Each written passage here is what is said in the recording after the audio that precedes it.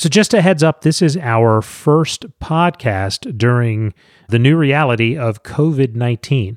And this comes up a few times in the podcast, so I'm going to put this here in the beginning so that it'll provide a little context for people who are listening to this episode a year from now and wondering what the hell we are talking about.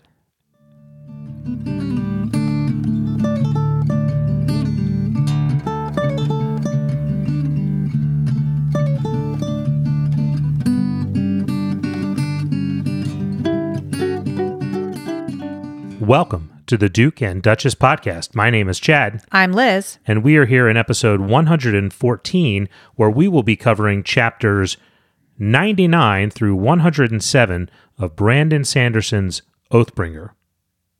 That's right. And our next book club will cover chapter 108 through interlude 14 of Oathbringer. So we will be wrapping up part 4 and starting part 5 on our next podcast. Probably only 2 episodes remaining in our Brandon Sanderson Stormlight Archive coverage. Is that fair to say? Can you believe it? I can believe it. It's been a journey. It's been a very, very big project. The biggest project we have undertaken, for sure. For sure. So what'd you think of this section? So for me, this is when things are really starting to heat up plot-wise. We're coming into the last part, and things are getting pretty exciting, in my opinion. So what did you think? I mean, I like this section. It had all my favorite things, like marbles. You do love and marbles. Stolen clothes. This is the Littlefinger's jetpack of episodes. Really? Yeah. Well, I don't mean that in a negative way. I mean that in that we were all over the map right. in Roshar and then all over the map in Shadesmar. Just an awful lot of bouncing up here, there, covering a lot of ground in this section. I mean, it helps when you have teleportation devices. It does. In the novel. Yeah, for sure. You don't really have to cut corners there. No, exactly. It's like literally everyone can teleport. This is actually consistent in the narrative, yeah. Chapter 99 is called Reachers. Kaladin awakes on the ship in Shadesmar. He and Shallan debate which of them is more crazy over a nice cup of water. That's a great, I mean, that's kind of what happens. That's pretty much what happens, yeah. My first note is actually from the very first sentence. Mm-hmm. When Kaladin awoke on the ship in Shadesmar, the others were already up. He sat bleary-eyed on his bunk, listening to the beads crash outside the hull. There almost seemed a pattern or a rhythm to him. Or was he imagining things? Listen, Kaladin. There's a rhythm to everything, and it's Questlove.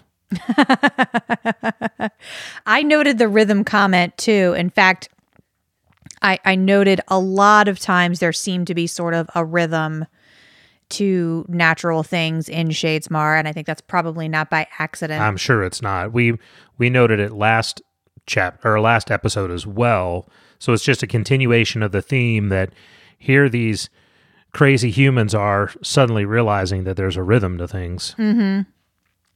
The listeners aren't crazy. No, they just have Stormlight containing gem hearts actually in their bodies. So we get a lot of kind of world building thrown at us in this chapter as well. Now that we're literally in Shadesmar on a ship that is piloted by Spren. The Spren on the ship are a kind that are called Reachers, but they're light Spren, so very common, it seems like. We find out that Stormlight fades very quickly in Shadesmar, and that's sort of their currency. Unless it's contained in a perfect stone. Yes, they have perfect gemstones places. Which seems like a very, very obvious analogy for sin in a sort of New Testament Bible perspective. We find out that honor spren, I guess, are very rare, and Syl does not want to be recognized as an honor spren. In fact, she goes to great lengths to get Shallan to put a light weaving on her so that she looks human. Yeah, and there's a hint, I believe it's in this chapter, maybe it's in one of the other ones, but where Aiko says something to the effect of, we don't deal with honor spren. Mm-hmm. So it leads you to believe that it's because there's something about honor spren that people don't like, probably tied to the Erhedium and what happened in the past, but that's a guess. Or maybe they're all just huge dicks. We don't know. Maybe. Could be. Could be. But we find out later in another chapter that as it relates to Syl, there's a much more specific reason why she doesn't want to be identified. She, as a particular honor spren, does not want to be identified. And oh, snap, Syl tries to get Kaladin to horn in on Shallan, even though she's engaged. She's like, that's not a bond. That's just a promise to make another promise later on down the road. Totally fine with that. Yeah. Honor, schmonner, you need to get laid, Kaladin. I can tell. So we see Kaladin also recognizing that he is sort of sinking into a dark place again. He says he hated that he was the last to get up. That was always a bad sign. And he has the conversation with Shallan that he's been wanting to have about how does she stay positive even when all these terrible things have happened to her in the face of all of these terrible memories.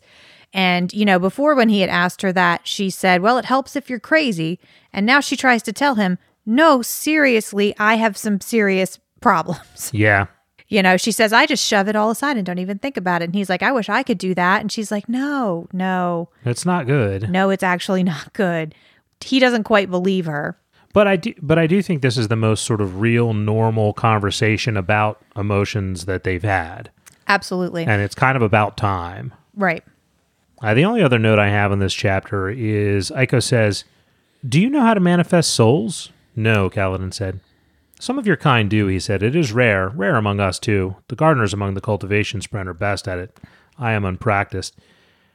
And I said, manifest souls. So I'm assuming here he means soul casting. Yes. Okay.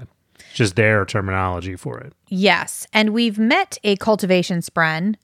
It's Lift's Yes, spren. Lift's spren Wendell, the little crystal vine spren. He is a cultivation spren. He tried to warn us. So yeah, I had noted that as well.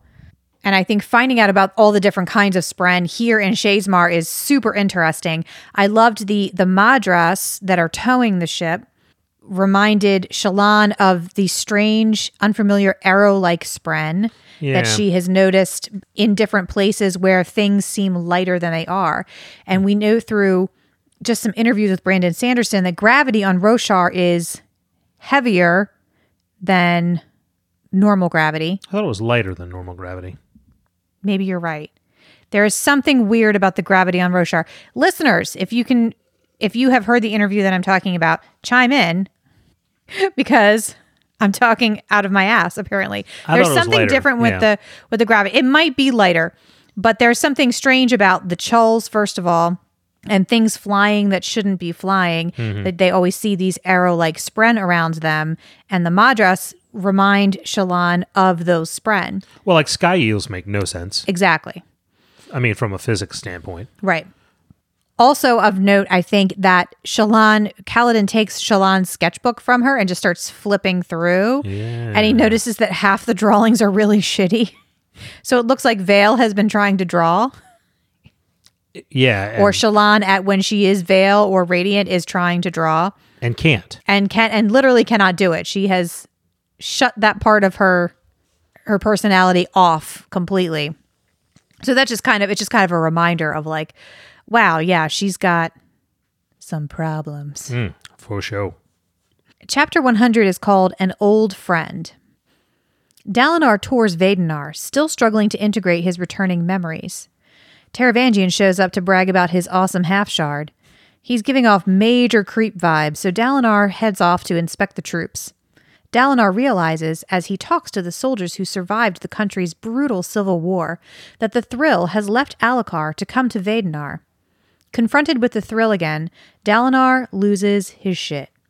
He's tempted by alcohol, violence, and a voice that entreats him to give up his pain.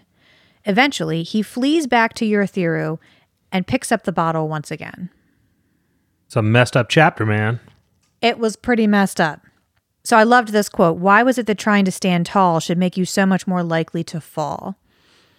And that's kind of crucial to what we see going on with Dalinar right here. He's trying to move past and still function in the light of his returning memories, but he's just getting hit harder and harder. And the more he tries to kind of stiff upper lip it, the harder it gets for him. Yeah. My first note is we're here is Yakaved, right? It's Vadenar. Vadenar, Yeah. okay. But Kaladin thinks that Dalinar is in Thaylen City. Yes. Which, when you're reading through this the first time, you're like, all right, Kaladin desperately wants to get to Thaylen City. Right.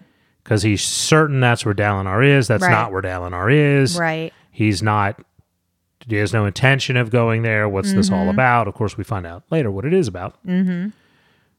But just an important note for me as I'm going through this, because, again, there's a lot of jetpacking going on, and I'm trying to keep all these places in my head. Uh-huh. So Vadenar is where Shallan is from. Correct, yeah. So let's talk about T-Vange being creepy. Super creepy, man. Man, Dalinar, he doesn't want anything to do with all of Taravangians if you could go back and kill baby Hitler riddles. Right. But it's still wrong. I can't tell one baby from another. How many babies am I supposed to kill? It's a mess. And Dalinar's like, I don't have time for this bullshit. I'm getting the hell out of here. I have my own moral quandaries. Like, why are you bringing this bullshit to me? The other thing I noted is, man, those shields, those like big kite shields, they're fucking heavy, man. Like they're not little things. And frail old Taravangians like hiking this out way up the stairs, to some big overlook, and he's like, I brought who. It's times like this that I really want to contemplate ancient morality. It's neat because Dalinar and Taravangian both kind of exemplify one side of this moral question that's posed by the book. Over and over again, really. What is doing the right thing? Can you do the wrong thing for the right reason? Or do you always need to, like, and do you, how does your moral code compare, and how do you follow your own morality in a world where sometimes it feels like you need to do the wrong thing for the right reason? Well, one of the things that I really like about this series so far is it constantly sort of has you evaluating what is or isn't the right thing in a given set of circumstances. The whole concept of, the honor sprend and being honor bound, and it's completely fine for you to go out and kill as many listeners as you want to, but as soon as you kill Rosharan, now all of a sudden that's a bad thing, and why? So it starts throwing sort of conventional, they're the bad guys, morality. It makes you have to examine these things, And this is a particularly interesting one, I think, as well, that Taravangian points out, as much as Dalinar doesn't want to engage in it, is the idea that, like, I understand it was wrong at the time, but I'm just saying, 2,000 years later, right, when those people are already dead anyway, yep, what would you trade now, right, to have, how would it benefit you now for him to have been even more of a dick? And really what Taravangian is trying to justify is his own actions. Yeah, absolutely. He's intelligent enough to understand the moral implications of what he's done, but he's not intelligent enough that he doesn't care about it. So today seems to be one of the days he's kind of at a difficult spot when he really kind of probably wants Dalinar to reassure him. Yeah. And Dalinar refuses to do that. He's sticking to his side, and I love the contrast with Taravangian is overthinking his mistakes, but then he keeps saying, but I made the best choice that I could have, and when you contrast that with Dalinar, who says, no, I haven't always made the best choice that I could have, but I own it. He owns his mistakes and he remains willing to improve. And I just love what that says about this theme that like raw power and talent is less important than humility and the willingness to change. Yeah, absolutely. And the importance of the willingness to grow and change is something that we see in every single character arc. The other thing I noted about this interaction with Taravangian is Taravangian sort of coming at it, or approaching Dalinar rather from a more obtuse angle than he typically would. He's coming at him, more directly. And he's not being the typical Taravangian that Dalinar knows. And I think if it wasn't for the fact that Dalinar is sort of so wrapped up in his own issues, he might have noted Taravangian seems really weird today, but he's too wrapped up in his own stuff to really take note of where is this guy coming from? And he's so used to dismissing Taravangian, he's got a very set idea of who Taravangian is and what he's about, that he's not going to be examining his motives anytime soon. Yeah. So then Dalinar leaves and he wants to go talk to some of the soldiers. Right. And I have this note here. Bright Lord, he said and saluted. I fought your army at Slick Rock, sir. Bright Lord Nalinar's 2nd Infantry. Storm and fine battle that was, sir. Storm and fine indeed, Dalinar said, saluting him back. I figured your forces had us at least 3 different points. I shit myself each time. You'd think you'd run out, but you don't. You don't run out. Those were good times, Bright Lord. Good times before everything went wrong. Immigration, am I right? His eyes glazed over. What is wrong with these people? Remember when we used to endlessly murder each other? Those were great times. What a weird conversation. That was a very weird conversation. And nobody is like, I mean, what happens in this conversation, and I didn't catch it the first time because I was so focused on this sort of angle that what I didn't catch when I first read it is how sort of troubled they all are about the thrill and how overboard they went. But, I didn't quite notice that at first, them sort of reflecting fondly back on the good old days when we just used to kill each other. Right. Was so strange to me. But it is just a really bizarre interaction.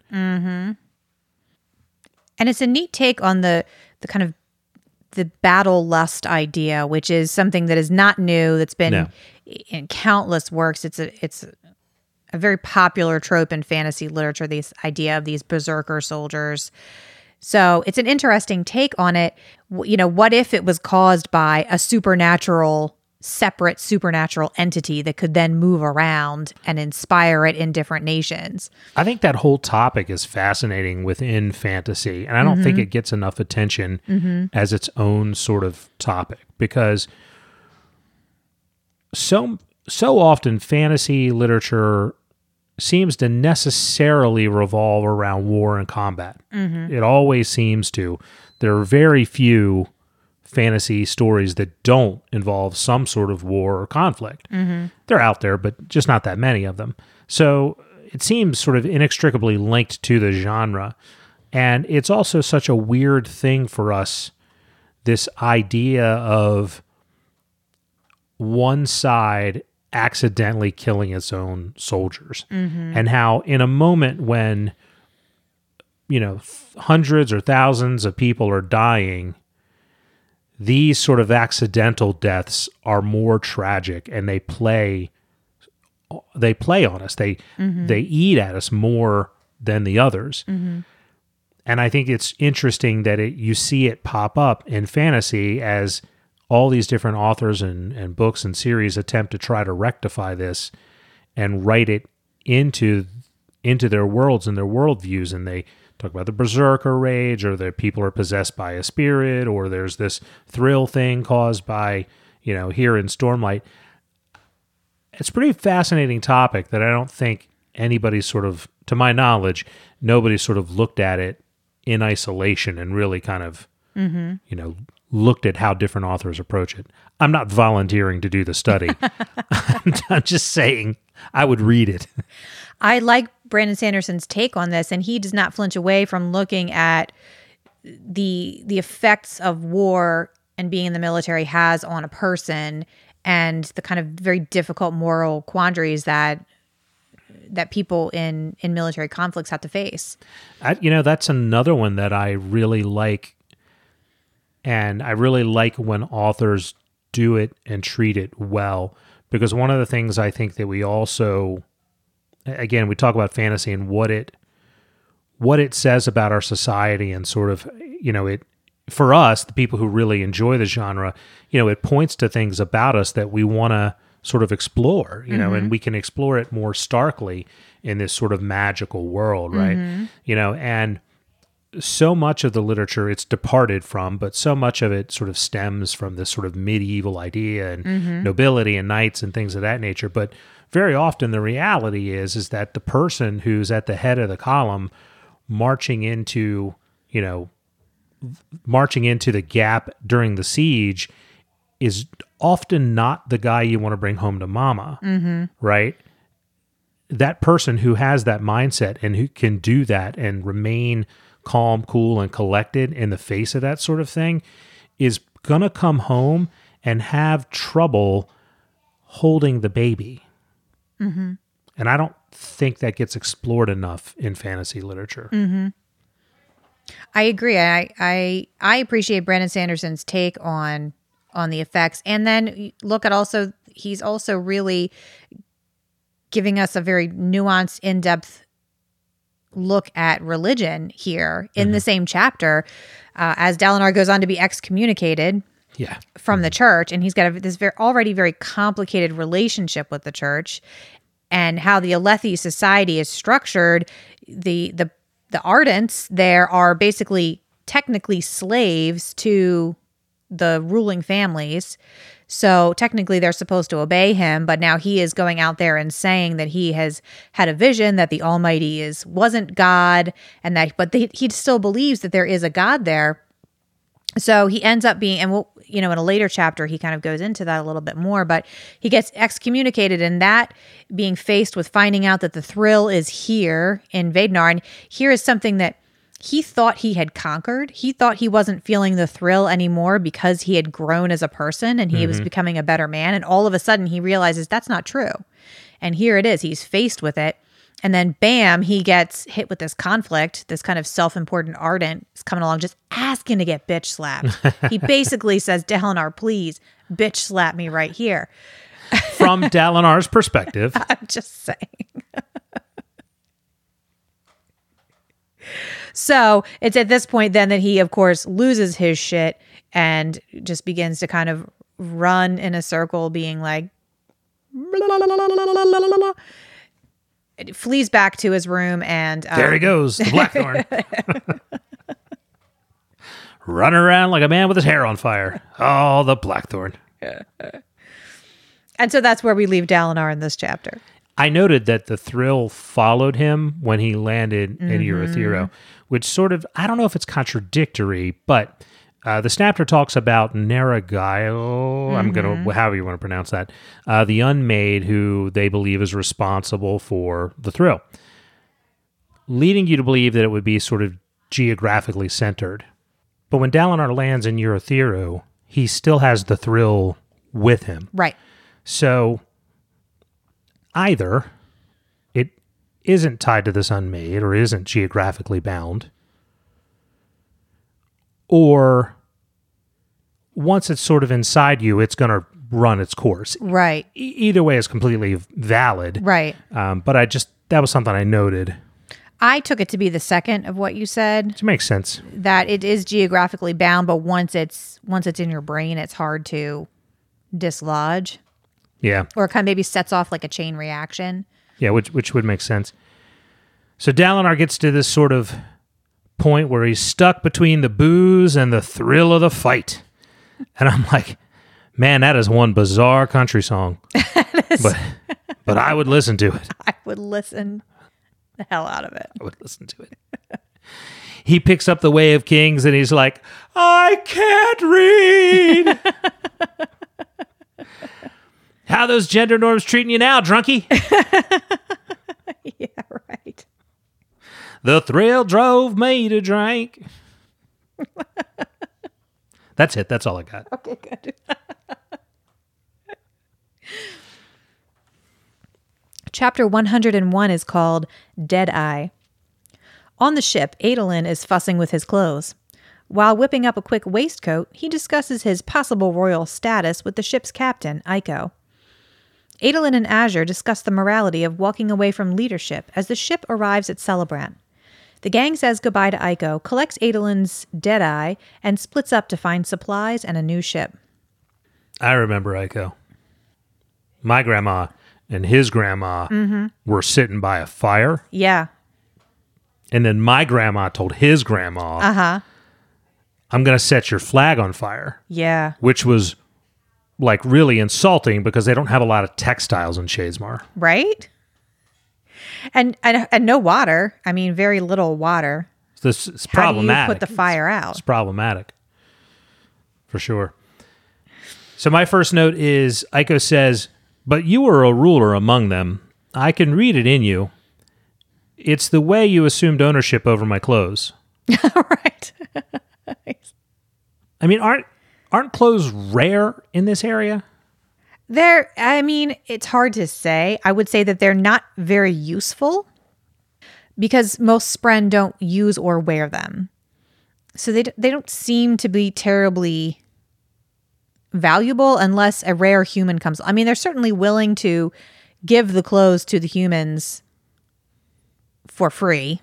I just thought it was awfully presumptive. Oh, to cut the sleeves off? To be like, hey, I'm going to take your cabin and modify all your clothes. Well, just remember that the Spren don't wear clothes. I mean, so for me, I'm like, damn, that was pretty clever. I mean, but it's possible that my feelings about men in vests is coloring my judgment. Listen, there. your Adolin apologism is very strong. I don't. You're ready for it. You're the expecting apologetics of Adolin are something that I can't separate from you, and I've accepted that. I'm just saying, if Adolin and Jean Tannen were on two opposite sides of a moral quandary, and only one of them could be considered right, my brain would probably explode. I don't know why.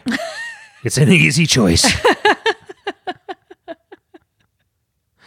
Jean Tannen is twice the character Adolin is, not just in mass. I don't know. This is giving me some strong feelings. I think we need to move on.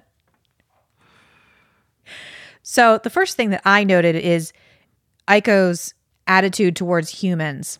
Basically, he's very matter of fact, like, well, humans eventually are going to betray any trust. I mean, that's just kind of his... It's in your nature. And then he's like, no offense, But yeah, humans are scum, basically. And we find out that Aiko's father was a Deadeye in this chapter, I believe. So, yeah. And I really liked his reaction to Adolin kind of towing the corpse of his sword around. And he pretty much says to him, don't pretend like she's your friend. Like you're literally towing her corpse around, killing people with it. Yeah. But we know that Adolin has always thought of his sword as being alive somehow. He refused to name his sword when he got it. He always kind of talked to his sword. So for me, that more than anything else kind of makes me fall in love with his character. I love Kaladin's face when Adolin comes out and he's in like a full tailored suit. He's like, what the hell? The other thing I noted before we get to the actual city celebrant is the conversation that Adolin has with Azure, Vivenna. Right. Azure/Vivenna. Yes. Around, royalty and responsibility. And she says, but of all the things I've walked away from, the one I don't regret is allowing someone else to rule. Sometimes the best way to do your duty is to let someone else, someone more capable, try carrying it. And I put my giant foreshadowing flag on that sentence as Adolin is sitting there and contemplating if he's going to end up becoming king. Right. I like all of the kind of hints that are thrown. And I know we've already talked about Azure being Vivenna, but mostly because I had already read this part and kind of been like, I think was like, no, she's Vivenna. You were pretty clear about it. I was pretty clear. I'm sorry about that. I feel like at this part you would have guessed. These are by now, yeah. The strongest hints are dropped, Yeah. her hair changing color. And then Adolin says, well, how many royals have you known? And she's like, more than you might assume. And then she's like, I knew a young girl who ran away from leadership and her family. I talk about myself in the third person all the time. She talked about being too open with strangers went poorly for her when she was young. And it did. And it did. It really did. It did indeed. So this is a neat connection for these two characters to have as Adolin is facing the idea of he might be the king. Like, holy crap. And he really, really does not want to be the king. No. Mm-mm. So yeah, I think that was an important conversation. And then we get to Celebrant. Now listen. Celebrant feels like being stuck inside of a game of Super Mario. Yes. Weird things, walking around for no reason, no context. Yes. Just absolute randomness. It's like a Jodorowsky film. I keep waiting for the Harlem Globetrotters to show up. Right. Be like, hey, Dalinar, you want your harpoon? Come get it. Who's got your harpoon now? Oh, Geese has it. Now he passes it to Sweet Lou. Now he passes it to Wilt to Stilt. Now back to Geese. And what is this? Geese has shoved it down his shorts. He's claiming he doesn't have it. Those are some very short shorts, Geese. We can all see the harpoon. This whole thing in Shadesmar, for me, kind of like I love how it cracks the world open. Like we've now spent, 2,500 pages in this very intricately laid out world. And all of a sudden now there's this whole like bananas upside down world under the world that it's like, I don't know. I feel like it just feels like walking into an MC Escher painting. Yeah, right. When this whole time you've been like looking at Renaissance paintings, and all of a sudden, if MC Escher was painted by clowns, right? So, and I'm absolutely here for it. You get to what I like about this series, especially. I mean, Brandon Sanderson's work, but this series especially, you get to a part where you're like, well, where can things go from here? And then all of a sudden, it's like a whole other wing of the house opens up, and you're like, he's got another layer. And you're like, oh my gosh. There's no end to the layers. Yeah. So we explore a Spren city. Yeah, Celebrant and the Spren cities sort of occupy a weird space for me. Mm-hmm. Not in a negative way, but in an uncomfortable way. And what I mean by that is this, that it's so alien and bizarre that I feel like I need a lot more explanation for what the hell's going on to feel like I'm in it, to capture the verisimilitude. But we don't need we don't need extra exposition to move the story along. Mm-hmm. So it feels just sort of weird and out of place without context and alien, which is sort of fine because that's, I'm sure, how it also feels to them as well. Right. But it also sort of feels very unreal, and like I have a hard time putting myself in the spot because I don't have a lot of the details and the verisimilitude. I don't feel like I'm really in a real world. I feel like I'm in a two-dimensional painting, and I can only see, and there are gaps in the painting even. It feels very undeveloped. But at the same point in time, I wouldn't ask Brandon Sanderson to spend a lot of extra time fleshing this out because it's not necessary right now. Right. I suspect that those corners and those blind spots will be filled in later. So I'm not trying to be critical, but as a first-time reader, it's just very bizarre. It feels like walking into the middle of like of a thing that's already avant-garde. Mm-hmm. And then walking out before the ending of it. Well, and you look at the choice that he made to have the point of view characters that are driving this part of the narrative are Adolin and Kaladin, the two who have the least experience in this realm. Like to them, all of this stuff about the cognitive realm in general is completely foreign. And we're pretty much getting their point of view. Similar to what he did in Kholinar, where he never gave us Adolin's point of view. Yes. Adolin, who grew up in Kholinar. Right. So I feel like it's almost meant to feel like a very alien world. I think so as well. And to really separate the idea of this is not like the physical realm. This is not where these characters are at home, but it also, in a way, it kind of makes their personal crises sort of shine and brings it to the forefront. The last thing I noted here was that, so the characters are faced with a decision. Are they going to go to the Shadesmar version of Thaylen City to try and track down Dalinar and use the Oathgate there? Or are they going to go to a place called Cultivation's Perpendicularity, which is, I guess, a place where the three realms are connected, that they could also get back to the physical realm? Nobody wants to go to Cultivation's Perpendicularity. All of the ships are, from what we hear, they're not wanting to go there. So they have that decision to make. And also, I noted that when they split up, Syl wanted to go with Shallan rather than stick with Kaladin. Mm-hmm. So that was just kind of important, I thought.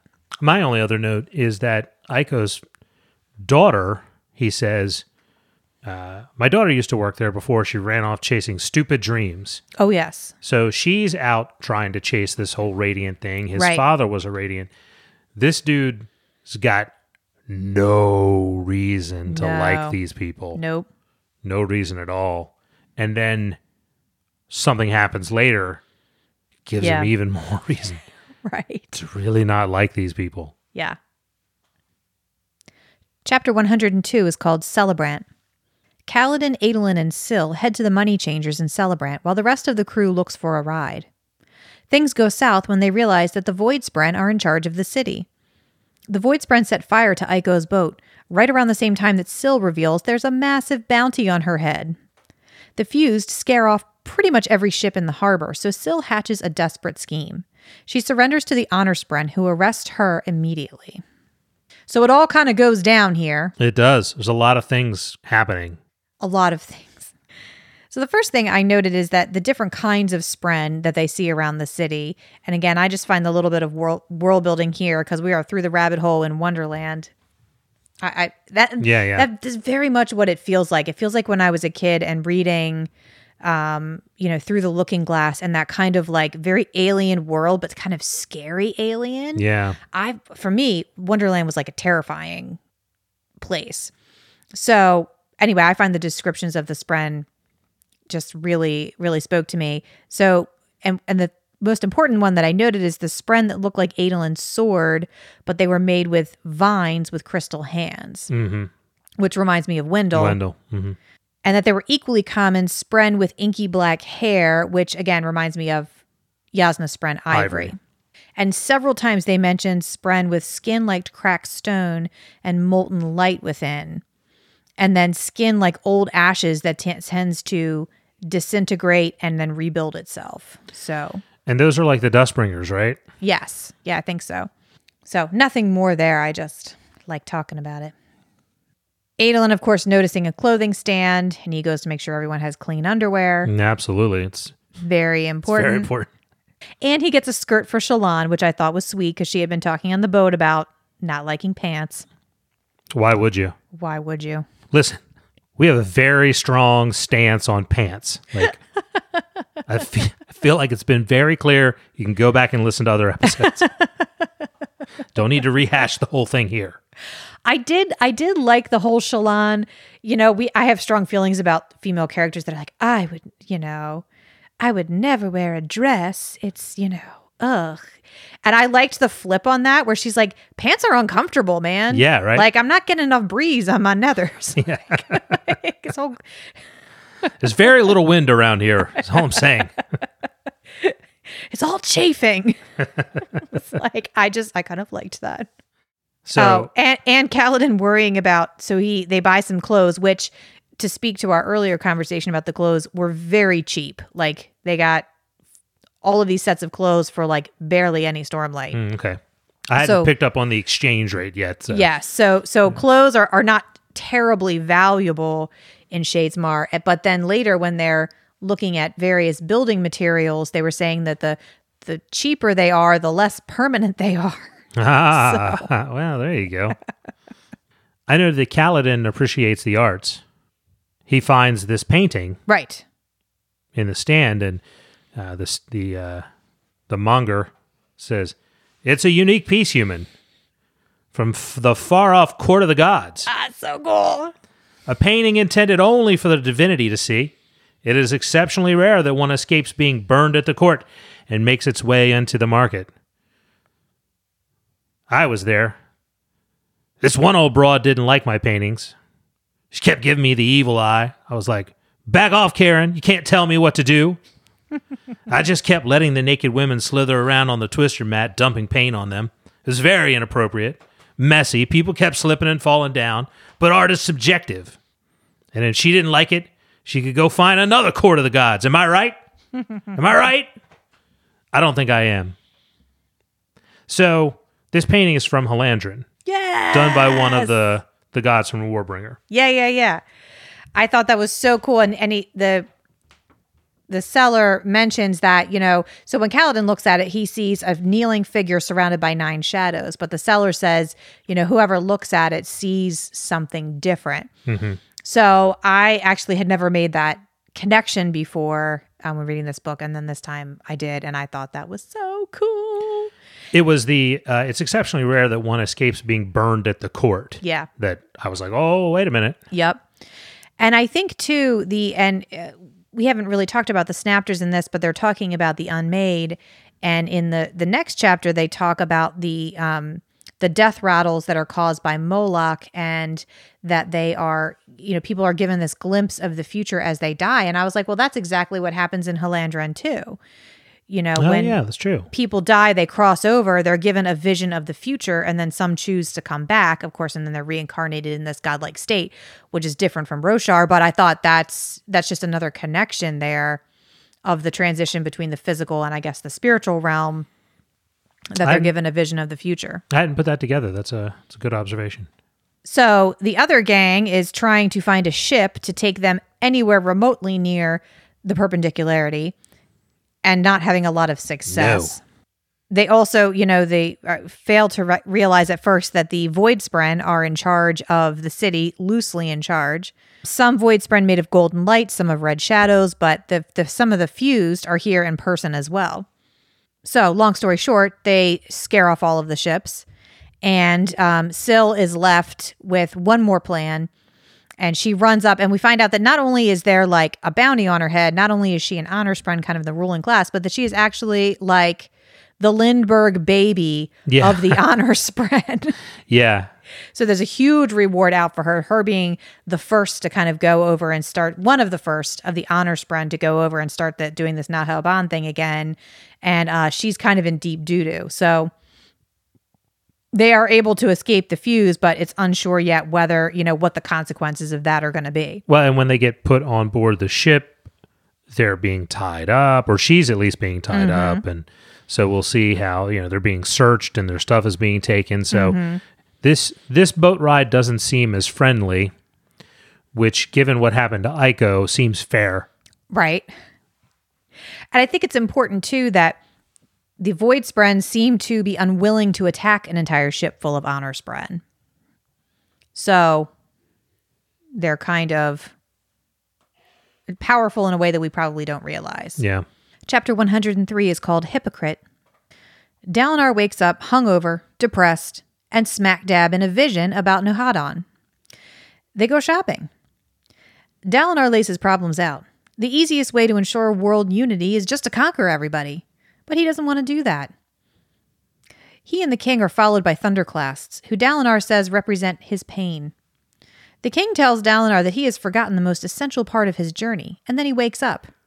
As he realizes that this is no vision, just a dream, he also has a vivid memory of Gavilar's funeral. So Dalinar finds himself in what he assumes is a vision because of its vividness and reality. And he's had a vision with Nohadon in the past, so Indeed. It sort of echoes other things he's experienced in visions. But Nohadon is not in this dream as he expected him or as he's seen him before. He's kind of much older, and he's also this sort of carefree, spry old man that reminds him of Taravangian a bit.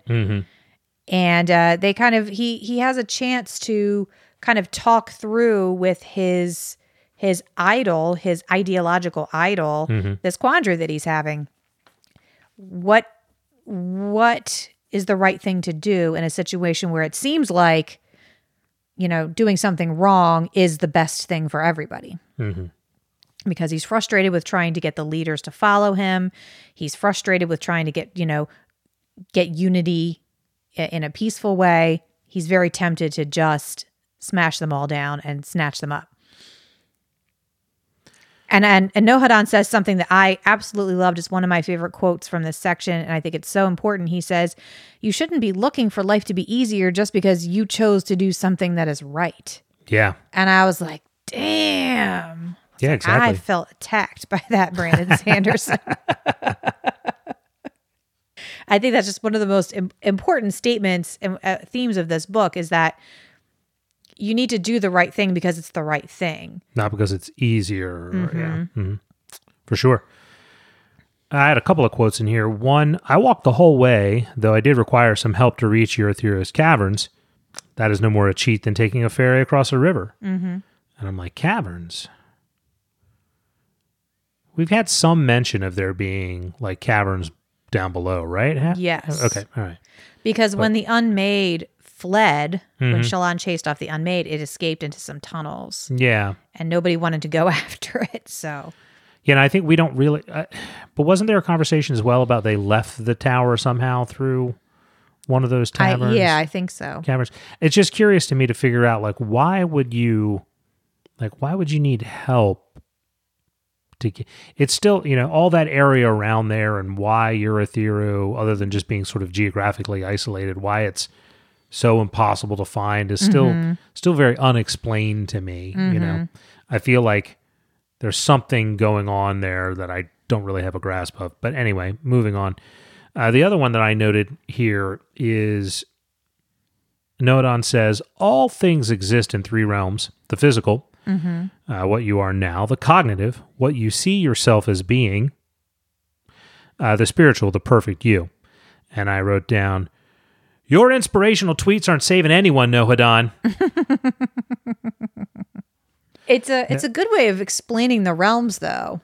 Well, what I noted, and the reason why I wrote it down, is the cognitive realm is what you see yourself as being, which I thought was interesting, sort of relative to the characters we have who are now physically in that realm. Right. And I'm having a hard time rectifying that statement with what I've seen of Shadesmar. So I think that he's not talking about when people physically go to Shadesmar, which is very rare and difficult to do. Yeah. But Shadesmar is a realm of ideas. It's basically a realm of all of the human thoughts about an object or a force of nature or an inanimate concept become real. And in Roshar, they kind of bleed through a little bit, the physical and the cognitive realm. So it's the realm of ideas made real. Well, also, I think the other part of it that this points out is that Shadesmar is not the only part of the cognitive realm. Yeah. Because, not everybody from every planet necessarily enters the cognitive realm through Shadesmar. At least that's the impression that I have, but I could be wrong. Well, and I think there's a place later on. Yes. In chapter 105, I'll just talk about it now, though. The idea of the Arden is speaking at Gavilar's funeral, and she says, "Spirit, mind, and body, death is the separation of the three." So I think that's what the three realms are meant to encompass. The idea of mind, spirit, and body, and how they can be separate and go separate places. Yeah. And then my last comment in this chapter is, what is the most important step a man can take? And it's obviously the next, right? I think so. I mean, it's the next step. And Dalinar's like, the first step? And I'm like, no, it's not the first step. Because anybody can start a thing and abandon it. It's not about saying you're going to do something and making some effort, hitting a roadblock and going, well, I'll go home now. It's about continuing to do it. So it seems to me that it's the next step. And that's so important in where Dalinar is right now. And I love his journey and this idea that, he falls down, but he learns to get back up again. And we'll get more into that in future chapters. But yeah, I agree with you. Chapter 104 is called Strength. While the Scooby Gang is in Shadesmar and Dalinar is losing his shit, Navani Kholin is keeping the damn kingdom together. And the kingdom is in deep shit. Political, economic, and mechanical problems plague the tower, but Navani just keeps on shoveling. After meeting with a council of Alethi High Princes, Navani visits Yasna. To her surprise, Yasna is collecting information about Renarin and his spren. Mm-hmm. So we see Sabarial's full name. Someone finally calls him by his first name, which is Turanad. Oh, it's, yeah. Just rolls right out of your shithole. Right. And we see Navani doing a creditable job, kind of running things. Absolutely, yeah. But she cannot, there's no way she can explain why, Dalinar, who is the one who brought everyone together and has been pressing and pressing for this to happen, has now locked himself in his room for a week. No, she's put in a rough situation because she doesn't really have the sort of legal authority in this position. And again, as you said, there's this absence of the person with the, quote, legal authority who's not there, that she can't, she's got to work around. So she can sort of only kind of, keep things trucking along unless she wants to really upset the apple cart and sort of take over. Which is not what she wants. The last thing that she wants is for people to think that she's the power behind the throne. There are already people saying, well, she married Gavilar and then, he died and now she's on to the next. That is not what she wants. But I love the way that she's willing to support Dalinar, even though he's being, not the man that she married. Let's just say at this point. Mm-hmm. And I keep saying this is my favorite quote, but this one is really my favorite quote of the section. It got 2 stars next to it in my notes. There you go. She thinks, but she had learned that nobody was strong all the time, not even Dalinar Kholin. Love wasn't about being right or wrong, but about standing up and helping when your partner's back was bowed. And I just love that. I really do. It's good. And this is just a very real relationship for me. Mm-hmm. And I like that Brandon Sanderson is not afraid to let his characters just fall back into old things and get up and fall down. And he's not so worried about the narrative that he's not willing to kind of take the risk and do that. No, that's true. That's absolutely a credit to him, for sure. So what do we think about Yasna collecting info on Renarin when she is supposed to be translating all these gems, but instead this seems to be more important to her?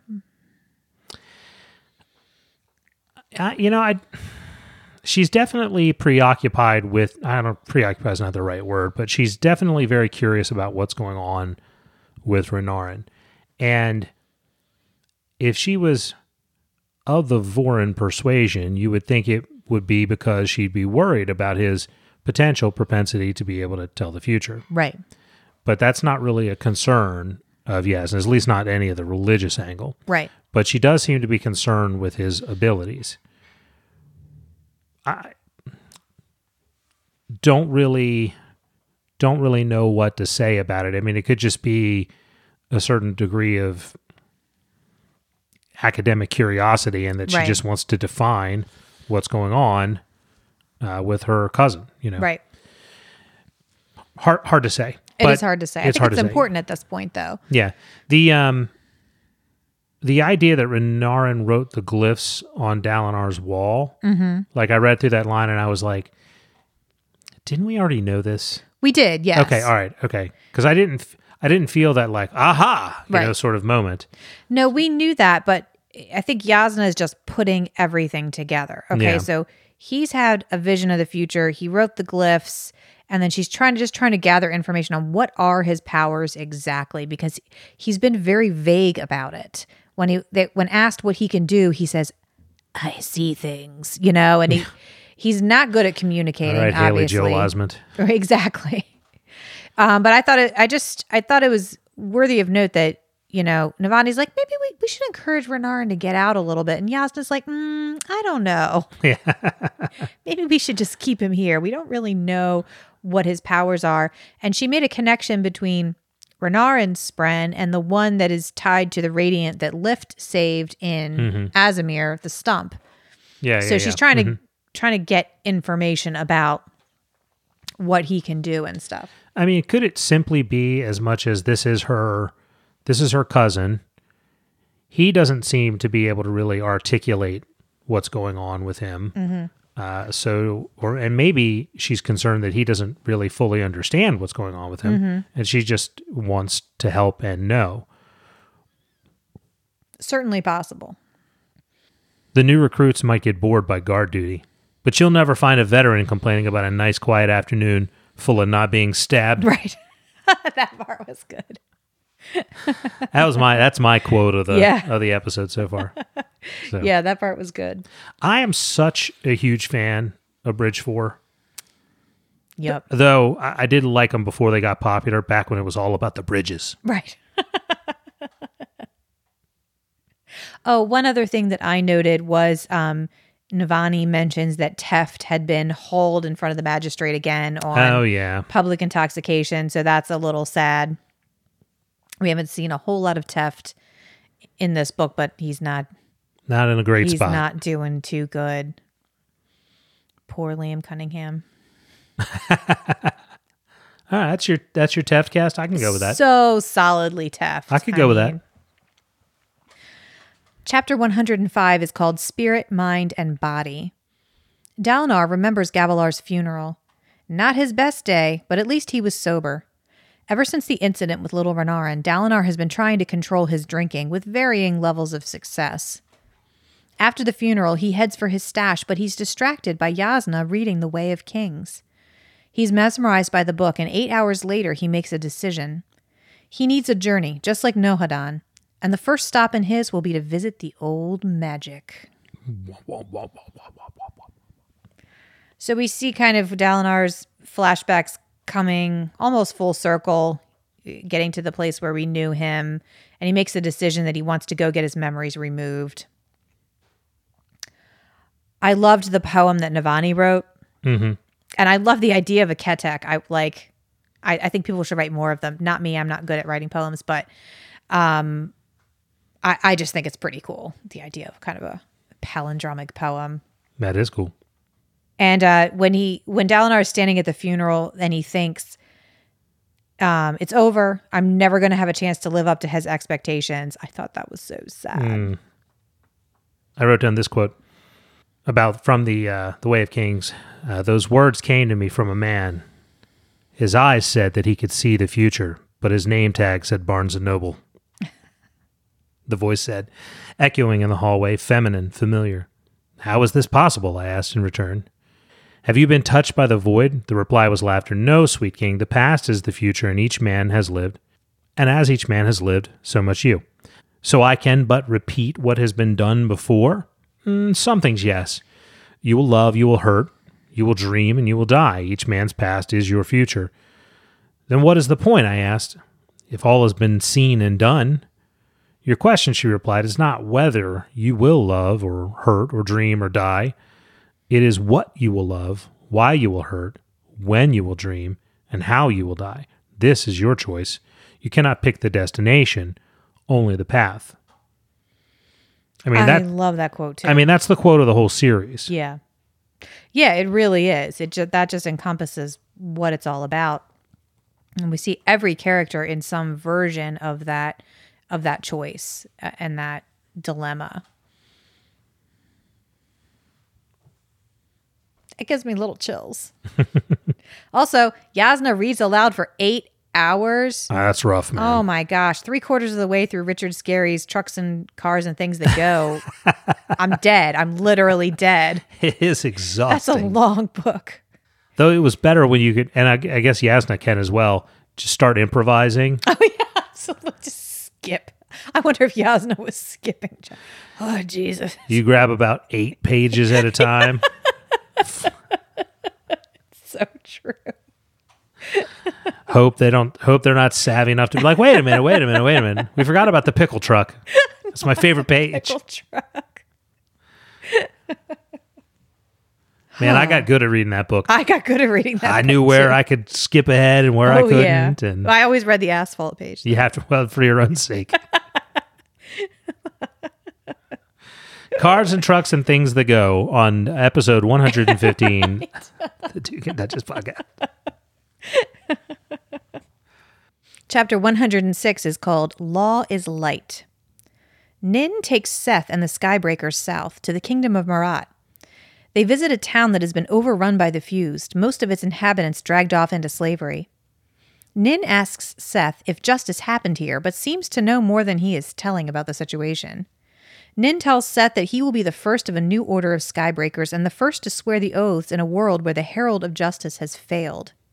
As if that sentiment wasn't cheery enough, he opens up about what really happened during the last battle against the Voidbringers. Bum, bum, bum. Bum, bum, bum. He opens up, Etiam. but he doesn't let anything out. Well, not to us, not on camera. He's like, and then there's this time that me and my friends, we decided to abandon our other friend to eternal torment. You know. We were sick of his shit. Freshman. So also, Seth and the Skybreakers, that's my new band name. Oh, yeah. That's a good one. What kind of music are Seth and the Skybringers bringing to Baltimore? Ska. It's obviously a ska band. Ska band. All right. I was not where I was. Don't even have to think about that very hard. That's not where I was expecting you to go. All right. Be skanking with your big boots. Exactly. So, I love Nightblood here. Oh, yeah. As always. He's like, you should draw your sword. You should draw me. And Seth is so like formal and respectful. And he's like, and do what, sword me? And he's like, you should fight him. I think he might be evil. Yeah, and then I love Seth's response. He's one of the heralds, one of the least evil things in the world. Huh. Doesn't bode well for your world then. Right. I mean, Nightblood is the best part of 2 series. Absolutely. Right? Absolutely. I think I'm picking up on a Brandor formula here. You take your mopiest character in the book, you give him a silly, bloodthirsty monster sword. It's like taking Jerry Lee Lewis and Ted Bundy and putting him in a tiny apartment. Voila! I mean, what?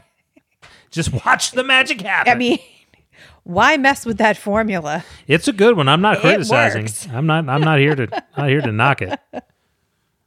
So we find out here, and I couldn't remember if it's been laid out before, but that Seth's people were the ones that were holding all of the shard blades. Yeah, it had been the honor blades. The honor blades, yeah, yes. It had been mentioned before. Yeah, that was a note that I had as well. It says he stopped at the top of the steps, looked down at his hand where a glistening shard blade appeared, one of the 2 missing honor blades.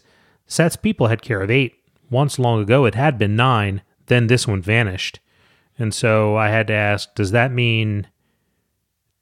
did Nin steal this one? Yeah, I think so. Because all 9 of them put their swords in a circle in the ground. In the very first prologue of Way of Kings, they put their swords in the ground, they walked away. When we see Nail again, when he's going around killing Radiants, he's got his shard blade. So obviously he walked away and then changed his mind, probably because Ishar told him that if the Radiants returned, it would bring another desolation. So he went out and decided to refound the Skybreakers in order to stop that from happening. So let's have a little bit of conversation about that real quick, because on one hand, I guess he can't really steal it. It was his to begin with. Yeah. So I guess it's not violating his own sort of, precepts by taking his own sword. Mm-hmm. But it did cross my mind there for a second. I'm like, I got you. Aha. Right. You Yeah, liar. yeah, yeah. Oh, wait a minute. You already own that. The other part of it is, did Nin sort of inadvertently help this all to happen because he became a Radiant himself? Did he open the door for all of this because he became the head of his own Order of Radiance. Mm. I mean, do they have Spren? He doesn't have a Spren because he doesn't need one, but he's had all these other Radiants, and they bond Spren. And he's sworn the ideals. And others have sworn the ideas for years. I think that is a very good point, and I think it's the point of this chapter and the conversation with Seth, where Seth kind of calls him out on being a hypocrite. Mm-hmm. You know, and Nin is very adamant that he skated the line. I followed the laws of the land, but he also seems to be pushing Seth into wanting to become more than he has become. And I think his experience with Lift and Edge Dancer and realizing that Ishar led him astray and that he was wrong in doing what he did, he's trying to come to terms with that. We still don't know what it means to swear the fifth ideal and become the law. Sarcastic air quotes. Yeah. Sorry, I just think that sounds like bullshit. That sounds like bullshit to me. Any character who says "I am the law" and you know that's the bad guy, unless his name is Bam Bam Bigelow. Okay. In which case, keep on trucking, big man. Obviously, that's the exception. We'll make an exception for Bam Bam Bigelow. All right. Obviously. I just need that noted in podcast lore. But yeah, I think that this is such a kind of I love the nuance of this situation and Nin's morality and how he has coped with, being alive for thousands of years and now kind of facing his own mistakes. And really, it kind of ties into what we were talking about before with Taravangian and Dalinar and the differences in how they are willing to admit that they were wrong and face their mistakes and move on from them. Yeah. The other thing that leads me to believe and that I want to talk about is the idea that all the honor blades are being held by the Shin and Shinovar. And, other than Seth and a handful, we know very little about Shinovar. Right.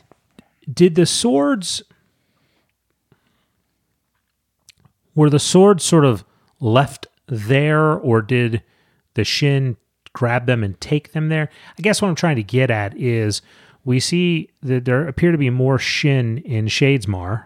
Say that 10 times fast. And cultivation seems to live in Shinovar. It's the only place on the planet that's not absolutely covered in creme. There's definitely something very, very significant going on there. I sort of feel like, are they closer to the spiritual? Is there another perpendicularity somewhere in Shinovar that we don't know about? There's something going on with Shinovar that they are not telling us about? Well, that is definitely true. I will just point out that in one of the visions, Dalinar sees the 10 swords left behind, and he sees a Shin man discovering them. So I took that to mean the Shin were the first to discover the swords, and they took them for safekeeping. But my question is, did they take them, or did they build a temple around them? Oh. I'm not sure. I don't think we know. But I don't think we know. But I think that's how and why the Shin were holding on to them. I sort of wonder if the Shin have sort of their perspective, their culture, their religion is the one that's the closest to the truth, and all this Vorinism is bullshit. And that's part of the reason why, they end up more often in Shadesmar. They're the ones who end up holding on to to the sword. I think is there some honor being bestowed upon them from the spiritual realm because of who they are and what they hold to? The differences between the Shin and the rest of Roshar are very significant. Yeah, absolutely. As far as the geography of their land being very different, and their taboos against violence, their taboos against lying. It's all very significant. I think it also speaks to the idea that this is a polytheistic world with multiple gods. Clearly there's some power in the Radiants, and the Radiants are, at least part of them, militant in their nature. So it's not as though God doesn't honor, martial powers at all, or at least some God, or some portion of God, or something. but it does seem to be that the Shin are more revered or closer to the truth. Mm-hmm.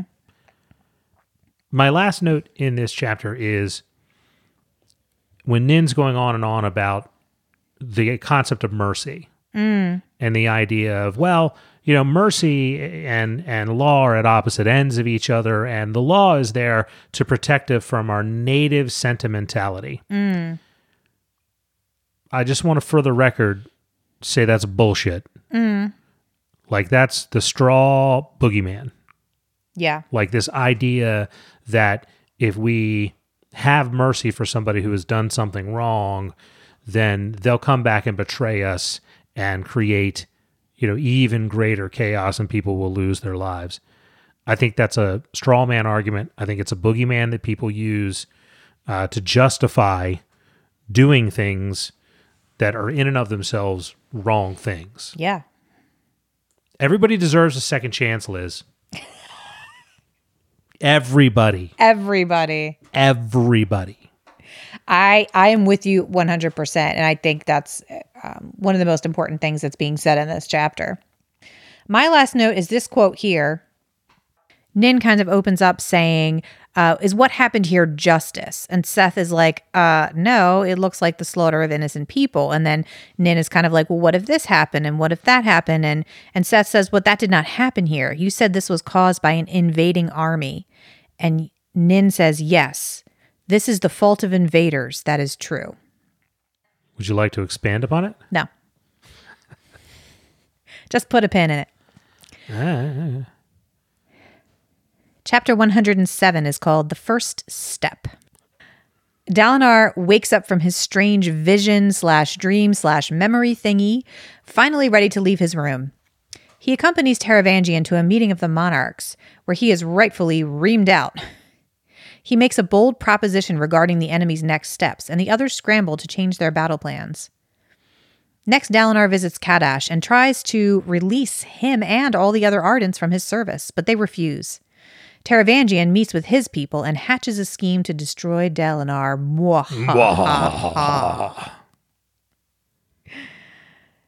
So the first note I had was that I loved, again, Navani and Dalinar's relationship here, and that she didn't, he notes that she didn't try and control his drinking. She didn't try and stop the servants from bringing him wine. She just kind of let him have his space, and not that that's necessarily the right thing to do with a relapsing alcoholic, but I do love like the trust that was in their relationship, and the fact that he is then on his own choosing to. She kind of accepted that there's nothing she could really do about it. He's having a mid-50s crisis. Or something. Whatever age He's sowing they his are. wild oats. So, listen, he wakes up from a night of drunken partying. He's 57 years old. No bottle of smart water. No Advil. No fucking hangover. This is fiction. This is fucking fiction, man. I'm pretty sure he was hungover. So Dalinar's like, look, man, I did some things. Stuck you in a hole. I don't remember all of it, but I feel very dirty. And Stormfather's like, hey, man, this is the lot I've chosen. It's you or oblivion. This is what happens when you keep voting for the lesser of two evils, right? This is the lot I have chosen. It's you or oblivion. Two-party systems, am I right? I don't know which. You are skirting dangerously close to our no politics rule. I just love it's like living on the edge. I love the Stormfather here. He's not like, it's okay, you know. Oh, we all do some things, you know. You were drunk, you know. He's like, listen, like this is my lot in life. I made the choice. Fuck you. What can I say? He's not trying to sugarcoat it. I do like that Dalinar walks into the room and apologizes and basically just goes around this entire chapter being like, and not making excuses, but just being like, hey, man, what I did was messed up. I'm sorry, you know? Mm-hmm. And that's not something that we see. All of these, we never see Taravangian apologize for anything. No. You know? It's not the Alethi way. Even Nin in his whole I realize I might have been wrong by mass murdering every emerging radiant ticket. He never says that he's sorry about it, Oh, no. Mm-mm. So I thought that was important. And then he's like, I'm sorry.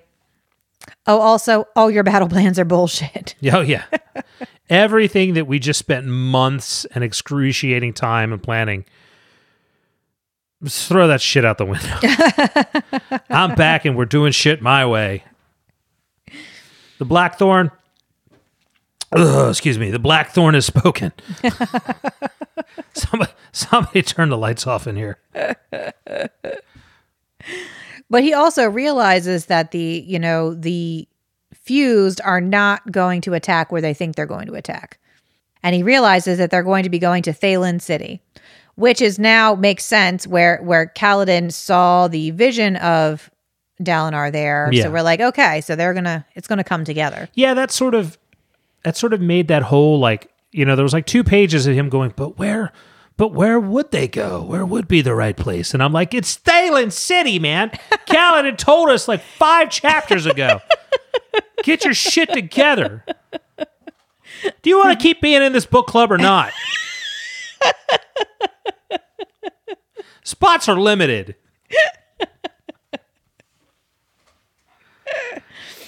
Oh, it's true. It's so true. So he figures it out though, and then continues his apology tour, heading next down to the Ardents, being like, I'm sorry I said your higher power was dead and a fiction. Well, it's true, but I'm sorry that you don't like that I said it. I'm sorry that you were upset by the things I said. I'm sorry that you feel insulted by my obviously correct assertions. But I like what ends up happening here is that Dalinar, he does start to try and convince Kadash that he's right and that, hey, just because the Almighty isn't God doesn't mean there isn't a God. And Kadash is like, no. Yeah. Like you've put me through enough. Kadash was one that was there and instrumental in murdering every single person in Rathalas. He's got his own demons. Yeah. He's like, you shut up now. You're done. Zip it. But Dalinar allows that, and he's like, okay. And he's like, but Kadash doesn't let him just walk away. He's like, your people still need us, you know? So he says, so here's what you're going to say. You're going to say, I don't believe what you believe, but I still support you. And I was like, wow, that's such an important thing. Yeah, absolutely. Such an important thing. But can we go back to the idea of them moving to Thaylen City? Yes, once more? I'm sorry. Go ahead. So it's a nitpick. All right, pick the nit. It's a nitpick, but I sort of feel like it would have been better if the idea had come from somebody other than Dalinar. It's like Dalinar is the only one in the room smart enough to see it. But he kind of is. But why? I don't think that's the way things work. Well, I will allow you to have that nit. It's not really that pick important. Away. For me, it did not. For me, it tracked. Dalinar is a military genius. But it's not. If the reason why he saw it was because of information that he had because of his bond with the Stormfather or the visions or something like that, then I would say, oh, okay, it makes sense that Dalinar would be the only person to see it. But that's not what happened here. Except that I think why Dalinar saw it was because he kind of thought about what it was that he would do. And the fact that he wouldn't attack an enemy on terrain that was so familiar to them. But why wouldn't all the other generals, people in the room have the same experience, though? See, I don't know. I think that the Alethi are the uncontested kings of warfare. You have the Azish, who are smart and capable, but mostly come at things from an academic standpoint. Their generals are not in the battlefield. And they're not from this geography, so exactly. So that makes sense. You have the leaders from Vedenar who are so still reeling from their own civil war that they can't get their brains around out of their own territory, and then you have Queen Fen, who is not from the area at all. I would have liked it better. I mean, this is the tiniest of nits. I would have liked it better if it came from somebody else, from Sabariel or Iali or somebody saying, you're looking at this wrong. Like, I would have appreciated it more. I will allow you that, nit. I can't really speak to it any more than I have. For me, it tracked. So I have one other comment about Iali, since we brought up Iali, and that was, I'm going to go out and I'm going to say it now. Iali was right. Yasna's being a bitch. Yeah, she was kind of being a bitch. However, I appreciated Yasna. So Iali has been trying to undermine the Colons every step she could possibly take. And they killed her husband. She doesn't know that for sure. I mean, yes, they did. And, but to be fair, I don't know that I agree with that statement, but go ahead. To be fair, she has tried to assassinate all of them many times before this. I mean, water under the bridge. Just saying.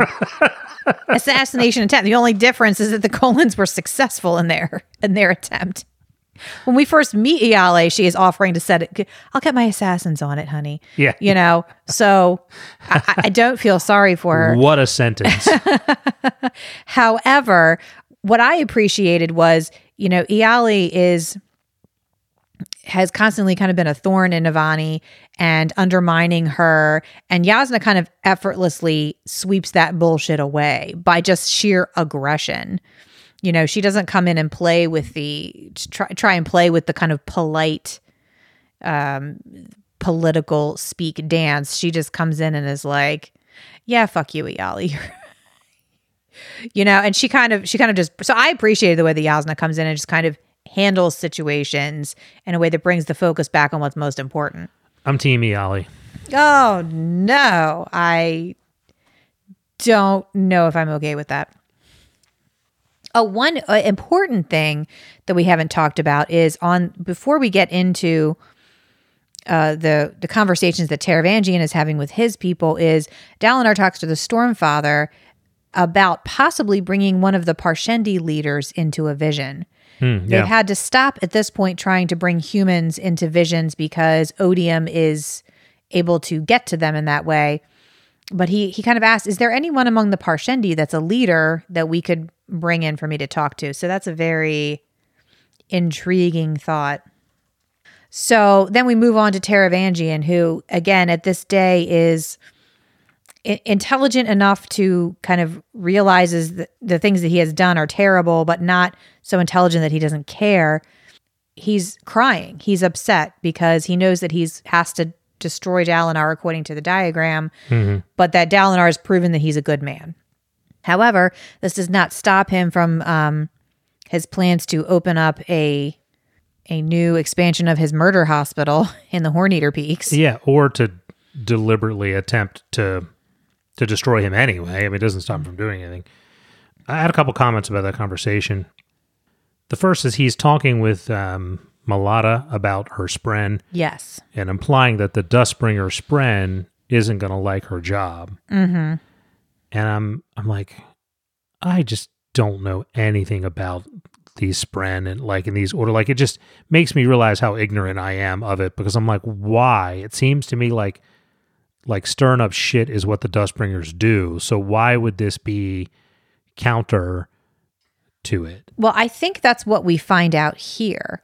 Taravangian assumes that any spren is going to have problems with kind of acting against the Radiant Order. Mm-hmm. And he's like, hey, make sure, you're a Radiant, make sure your spren, and he's concerned because Malada's spren is young, and he's concerned that as she becomes more self-aware, that she might begin to have qualms against working against the Radiants. And that's when Malada is able to set him straight that like, no, you don't realize all these other spren are idiots.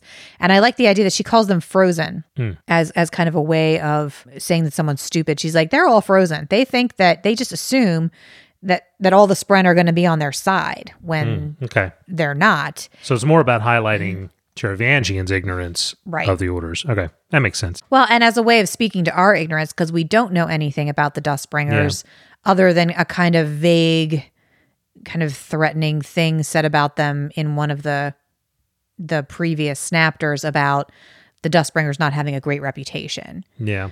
But we find out that I think the Ash Spren probably really don't like the Honor Spren, because even before the Recreants, kind of the worship of honor was responsible for the Ash Spren being killed. And then during the Recreants, then of course, lots of them were killed. And the Ash Spren are not like bygones be bygones, let's try this again. They're out for vengeance. But then essentially the plan is sort of summarized in this sentence. Have her write a scathing, anonymous essay, then leak it to Tashik. Leak the translations from the Dawn Chant the same day. I want it all to strike at once. So, essentially, it's trying to sow conflict amongst all the leaders to keep them from coming together, and putting all the blame on Dalinar in some way is what is the plan. That's the plan. Okay. Yes. Not that he's going to assassinate Dalinar, but that they're going to incite so much unrest that somebody else is going to attempt to assassinate Dalinar. Or destroy his alliance in some way. Good stuff. Good stuff. That's our coverage. Absolutely. Are you ready to talk about some listener interactions? Yes, I am. So a couple of interactions from Twitter. The first is Kayla Mason, who's at kmay_Renee. Liz from the Duke and Duchess podcast, and I just said fuck and Denna at the same time. And folks, amazing. I think I'm in love. That's the best thing I've ever heard. And Ryan Fenrick at Fenny and the Jets on Twitter says, favorite football, baseball, and basketball team, go. Oh, something with a bird on it. You're joking, but you are an avid footballer fan. Yes. So when I used to be into all kinds of sports, although I've never really been a fan of baseball, although when I was a little kid, I really liked baseball when I was little. Right. I've always been a big football fan. But when Liz and I got married, I was like... Oh, this is a good story. I was like, got to keep it to one sport. Just don't want my wife to be a sports widow, so I'm just gonna only watch football. And we got married in August with the idea that we would not have a television. We moved into our first apartment, no television. Oh, I remember. Don't tell people that. They're going to think we're pricks. We were kind of pricks back then. Just accept it. It was a long time ago. We're just a different kind of prick now. That lasted for like 3 weeks until the first weekend in September.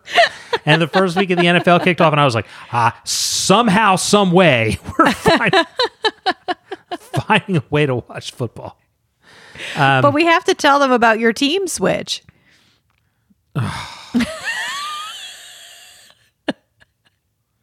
Because when we don't have that kind of time. When I married you, you were a Redskins fan, and you still like the Redskins.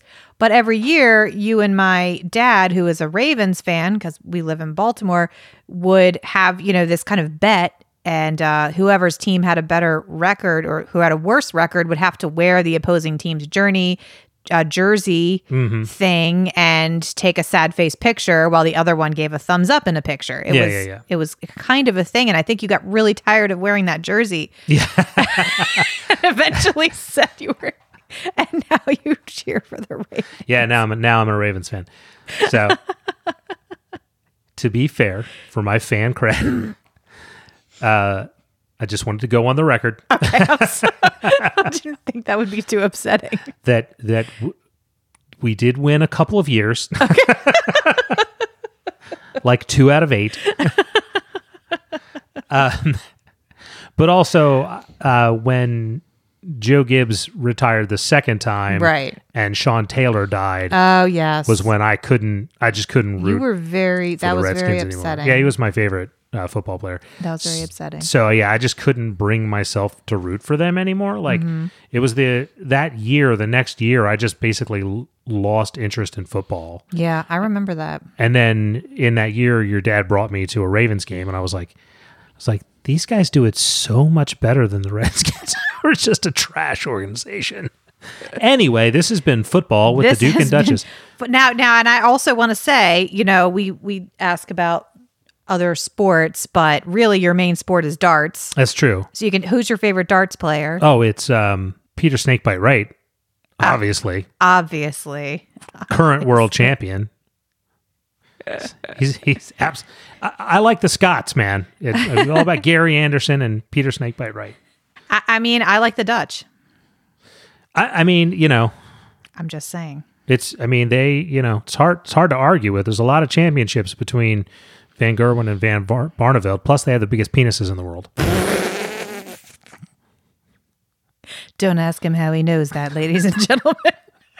Just saying it's true. Let's get out of this. Okay, on the Facebook group page, Alex Borica says, Chad, knowing what you know now, what advice do you have for someone at the beginning of Way of Kings? I'm listening to the audiobook with my husband in much the same way Liz is going through it with you and desperately want him to stick it out to see the Sanderlanche. I think my advice would be read it quickly and get to the Sanderlanche. I think these books are designed to be read fairly quickly. Mm-hmm. It's not that there aren't nuggets or things that you can exploit by reading slowly and more carefully and rereading. There are, but that's not really the point of them. It's, the chief advantage that Brandon Sanderson has is he has really cool world building, compelling themes, but more than anything, the Sanderlanche, right? Mm-hmm. So I would just say read quickly, get to the Sanderlanche. So I know sometimes I sound critical about Brandon Sanderson's writing, and it really isn't that I'm critical of his writing per se. He's not my favorite author, but he writes a damn good book. But we take such a slow plod through the material that I don't think it was intended to be read that way. So I would say read it quickly. Yeah, that's good advice. Eric Ross says, regarding Azure's sword, do you think she was attempting to recreate the process that made Nightblood? Did she use breath or stormlight? Is it the reason that she and Vasher aren't hanging out anymore? I feel like she understood. Didn't he explain to her what happened to Nightblood? Yes. So I feel like she would not attempt to use that same method. I don't know. I feel like she may have been trying to perfect what happened with Nightblood or have some kind of awakened object, but in a way that the object was not completely insane. So maybe she was trying to recreate Nightblood using Stormlight instead of breath. That could be. There's more that Brandon Sanderson has said about this, so let's try and come back to it. Like, I'm hoping we can do sort of a wrap up at the end. Okay. All right, good. So we will get back to the ties between breath and Stormlight and Halandrin and Roshar at a later date. Sounds good. Sounds like a plan. Zach Sokol says, hey, Chad and Liz, I've been trying to get into Dune, but having a hard time. Any advice you can give to make the reading more enjoyable? Keep staying healthy and list-makey. Dune is the Jimi Hendrix of science fiction. Yes, I love that. So here's where I come at that from. That Jimi Hendrix is a musical genius. But I listened to Jimi Hendrix as somebody who's a guitar player. I listened to Jimi Hendrix after I had spent years listening to all of the people who had absorbed his style, taken it, expanded on it. Mm-hmm. So by the time I got around to actually listening to Jimi Hendrix, there wasn't anything special about it to me. I respected it. It was all right. I didn't not like it, but I didn't have this sort of adoration and worship of Jimi Hendrix that frankly was due. So like, I'm just not a big fan of Hendrix or Clapton or a lot of those guys who are sort of the pillars of like, guitar playing gods because everybody else had kind of already been there, done that, and taken it somewhere. Mm-hmm. And I think that's very much what's happened with Dune, is that Dune, when it came out, was just absolutely monumental in the landscape of science fiction. You're following up on, it's not that other guys weren't writing good science fiction that had the depth, But like you're coming off of like, Zelazny and Asimov, who were like more of this like classical science fiction, to Dune, which is a pretty significant departure from that. And so many other things are built upon that. We talk about, what's that series that you love that's on TV that I just bought 1 million books for? Oh, The Expanse. So I look at series like The Expanse and Star Wars, where, a lot of Star Wars is damn near directly ripped off of Dune, and a lot of other series have been as well. So I think you're probably suffering from the same thing, that you go back and you read Dune after you've read everything else that's taken that and expanded upon it and saying, it's okay. Mm-hmm. It's nothing special, but it's okay. So I would say, embrace that. It's okay. Mm-hmm. A lot of people have taken what Frank Herbert did and expanded on it and made it into better books. It reminds me a lot of also Lord of the Rings, and that like I love Lord of the Rings. It's a great book, but if I compare it to like George R. R. Martin writes better books. He just does. Or more enjoyable for a contemporary audience. Well, yeah, if you want to, pussyfoot about it. I do. I'm just... but people have been able to take what they've done and found ways to make it more narratively appealing. And that's okay. Mm-hmm. You don't have to read Dune. It's still one of my favorite books, but it's in the way that I can recognize its warts. Like, right. It doesn't have an ending. Yeah. Like if you go all the way through the Book of Dune and you're like waiting in that last 50 pages for like the awesome ending that's going to happen, it ain't going to happen. Mm. Like it doesn't happen for 3 more books. Right. like you don't, it's not a great narrative. Well, without spoilers, it doesn't end like the movie. Oh yeah. They were on some strong salvia when they wrote that script. I don't know, man. That's so true. But I think it's, they were trying to actually write an ending to a book that doesn't have an ending. So you got to, cut them some slack, man. Uh-huh. Patrick Lee says, I've been following along with your Way of Kings reread, and I want to thank you so much for the entertainment you provide. I find myself rushing through chapters just to get to the next episode. Huzzah! Nice. I like it. Brian McClure says, what was up with a strange vision in chapter 103? Was it odium, another shard, or something even bigger? I have a prediction about it, so we will move on. All right. He also says, we met lots of new Spren types this section. What is your favorite? And what do you think is connected to which order? I think we talk about the viney things and the ash spren. The ash spren are the ones that I found were the most interesting. Yeah. Because I feel like that's going to be plot relevant in the future. It's such an interesting visual, kind of creepy visual of their skin disintegrating and you can see their bones underneath and then it kind of regrows and that just made me like, ooh. Yeah, it's so bizarre, celebrant that it's like, it's kind of like bizarre porn. Yeah. Yeah, I'm still... It does. It reminds me of reading Lewis Carroll. I had the same uneasy feeling. Yeah. At like how is this a kid's book? Yeah, kind of thing. I haven't come to grips with it fully yet. Yeah. Ask me in a couple months. Brian McClure also asked what our favorite quote is. I think we both kind of answered that in the episode. Mine is the one with Navani talking about holding up your partner when their back is bowed.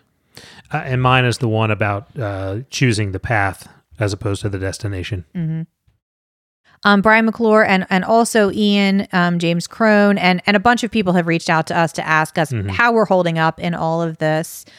And we're good. We are here. I know we had a lot of people saying, hey, are you going to be making a lot of podcasts now that you're stuck in your house? And I wish that was our reality.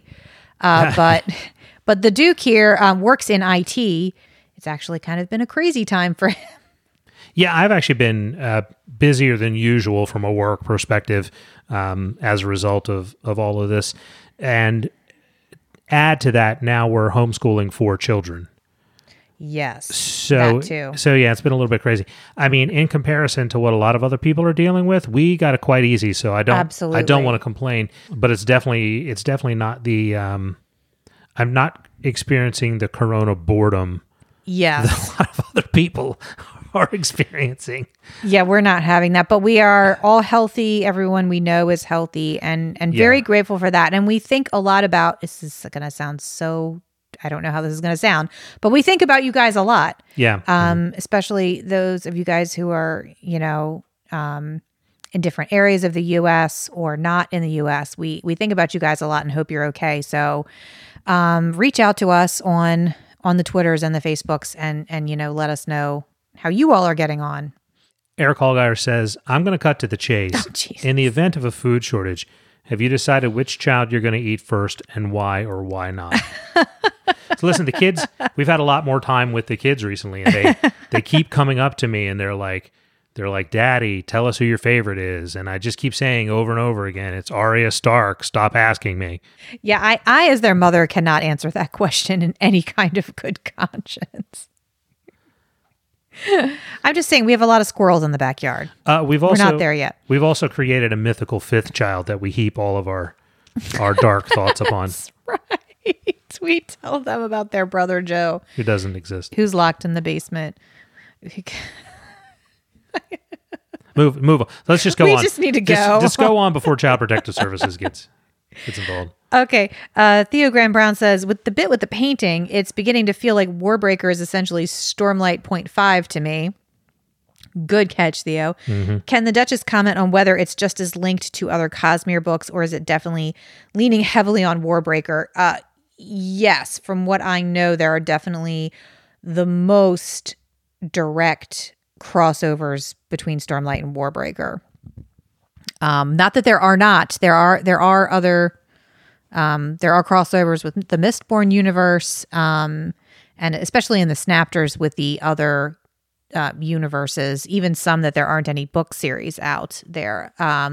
So definitely at the end, when we get to the end of Oathbringer, I am looking forward to just unleashing knowledge from the wiki, and the Coppermind, the 17th Shard, all that stuff. We'll kind of throw it all out there. Theo also says, I noted this bit, but there were also Spren that looked much like Adolin's sword, at least before she'd been killed. They were entirely of vines, and they had crystal hands and wore human clothing. So Adolin's sword is from an edge dancer. Mm-hmm. Yep. Alex Ortiz says, you all had a discussion on the Unmade last episode, and you awoke in me a sort of revelation about them and the Snapters in the section that really seemed to support this concept. The non-sentient ones seem to primarily serve the purpose of feeding into the more animalistic gestatory emotions of people, and given the author's religious ties, it makes a lot of sense that they would corrupt people in this capacity. The heart of revelry doesn't just make people want to eat and drink to excess, it degrades people to their basest behavior to the point that they become beasts who concern themselves only with indulging. It's a sort of manifestation of sloth and gluttony, given that the Unmade have, up to this point at least, served odium in this war on humanity. It makes sense that the more primordial among them would destroy humans not just physically, but also mentally and morally. Odium can guide the war effort while the Parsh can focus on the actual killing, and the Unmade focus more on the sort of unraveling of the enemy in a tangential fashion. I apologize for being so verbose, but this is my first write-in, and I adore the show immensely. Stay safe, y'all. No need to apologize. That was beautifully said. I agree with every word, and I feel like I can't even add anything to it. No, I agree. I think it's perfect. And I think it makes total sense. The Unmade are sort of another weird point of complication in this story, that they are definitely more closely aligned with Odium, but obviously not perfectly aligned with Odium. I'm sure that, we'll have more about that in the future. Yep. Theo Graham Brown says, the fact that the heart of the revelry is shaped like a human heart is, pick one. 1, Sanderson being a comic genius. 2, Sanderson being literal but without irony. 3, just dumb. Sorry, I meant to bring this up a few episodes ago, and then he edited it based on a extensive conversation. You have to get on the Facebook group page to read it all. What is your take on 2? I do think it was literal. For me, it tracked for me. I found it gross and creepy. No, I think I even pointed it out where I was like, it reminds me of like old sci-fi movies, where like it's actually a heart in a vat beating, Or like for me, it made me think of Madeleine L'Engle and, The Wrinkle in Time, where the it was an actual giant brain, like evil brain. Mm-hmm. So I think maybe it just depends on your personal preferences, but that was the Wrinkle in Time series was very formative for me in enjoying sci-fi, and it, like the evil brain, was like such a creepy, amazing moment. So for me, it kind of tracked. Yeah. Mm-hmm. I think it just depends on who you are. Jared Anderson says, how do you feel about Nin's ideas on justice and mercy, and how do you think his ideas will affect things through the rest of the story? Well, I feel like we expanded upon sort of our feelings about his perspective on mercy and how I think that's bullshit. But how will his ideals affect everything throughout the rest of the story? I mean, I think we're definitely seeing his impact on the story now. I still think it's an open debate about whether or not he didn't inadvertently cause the Radiants to return himself. And I think this whole conundrum about, the idea of law and where Bam Bam Bigelow is going to drop his magical elbow next are going to be huge things that come right down to the final conclusion of the whole series. I think this argument is central to everything Brandon Sanderson's trying to talk about. I agree with that. Will Massey says, what soundtrack would play in the background while the Skybreakers play Dodge Sack? Okay, wait. 1, 2, 3, and we'll both say what we think. I guarantee we're not on the same page. I'm just saying that's why it'll be funny. Okay. 1, 2, 3, then say it. Okay. Okay. 1, 2, 3. Bad Gotcha. Reputation. I like yours. I like yours. Gotcha. Got you where I want you. Too late. Turn back now. I mean, they're similar. Yeah. Do you remember that movie, Gotcha, from the 80s? No. Good. It's not deserving of brain space. but that's what it reminds me of. All right. Gustavo says, Chad, what do you think is the most important step a man can take? I think it's the next step. Yes. For reasons we've already established. So we'll move on. Yep. Sorry, I was laughing because I read the next question. Diagram Brown says, as a side point, I love how much heavy lifting the, quote, ish in your 24-ish hours can end up doing these days. Yeah. Yes. Yeah, because this is a good 48 hours later. It's an ish, yes. We're doing our best, guys. Very ish. And Charles Beckett says, what is your favorite type of potato? Scalloped. Mashed. Weak ass shit. Eric Algar says, the previous question got me thinking, if you had to eat human flesh, what sides would you serve with it? I mean, fava beans and a nice Chianti, obviously. I mean, there's that. For sure.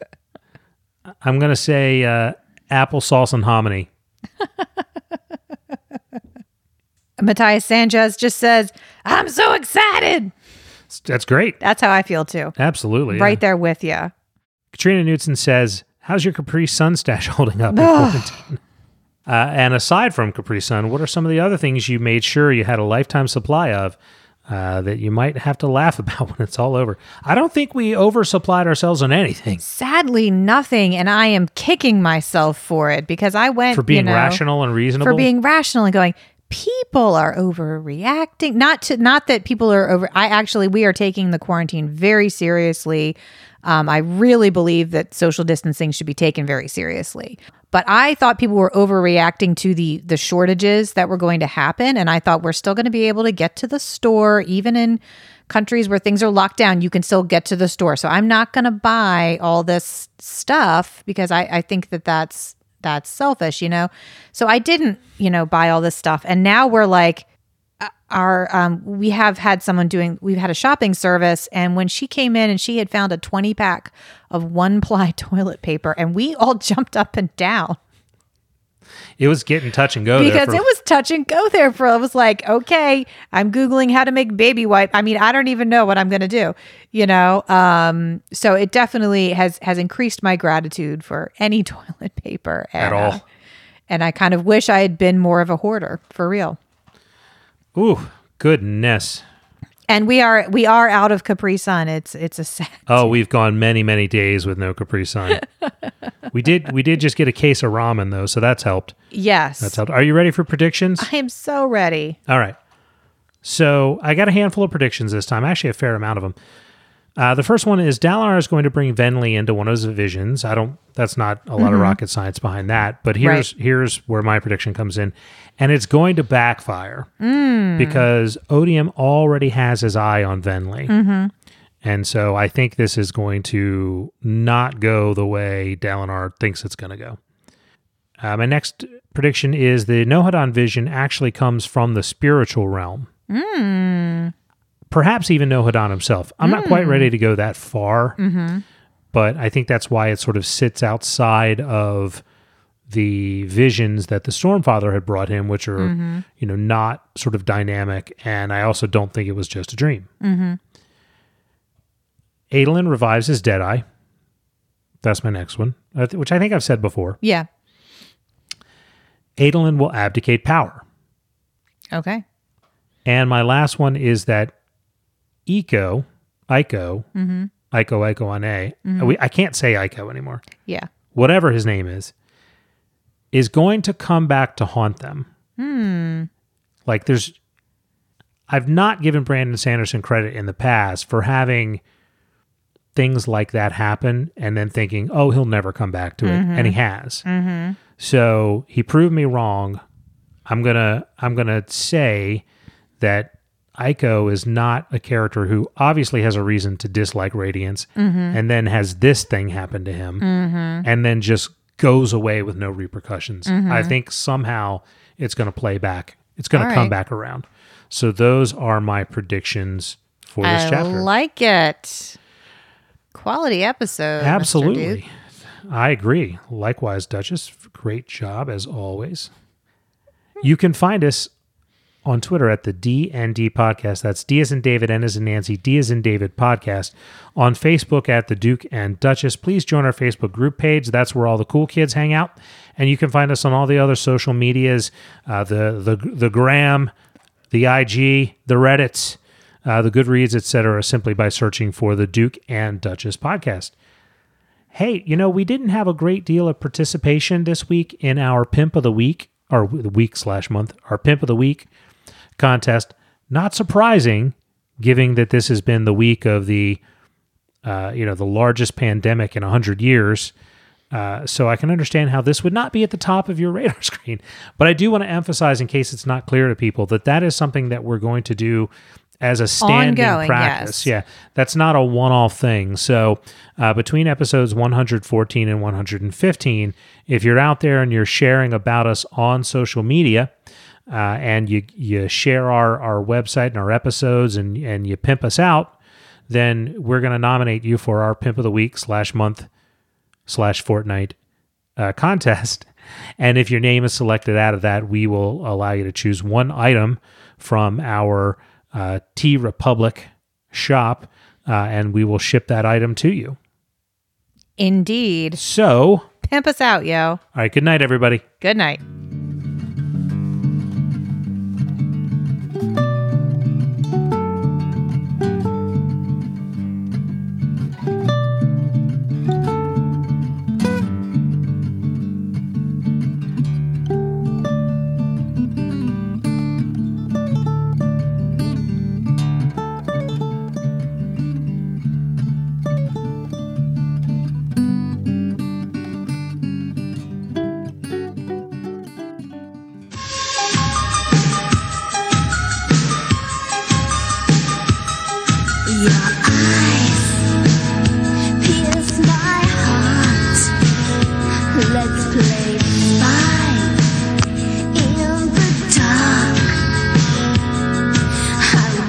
you now.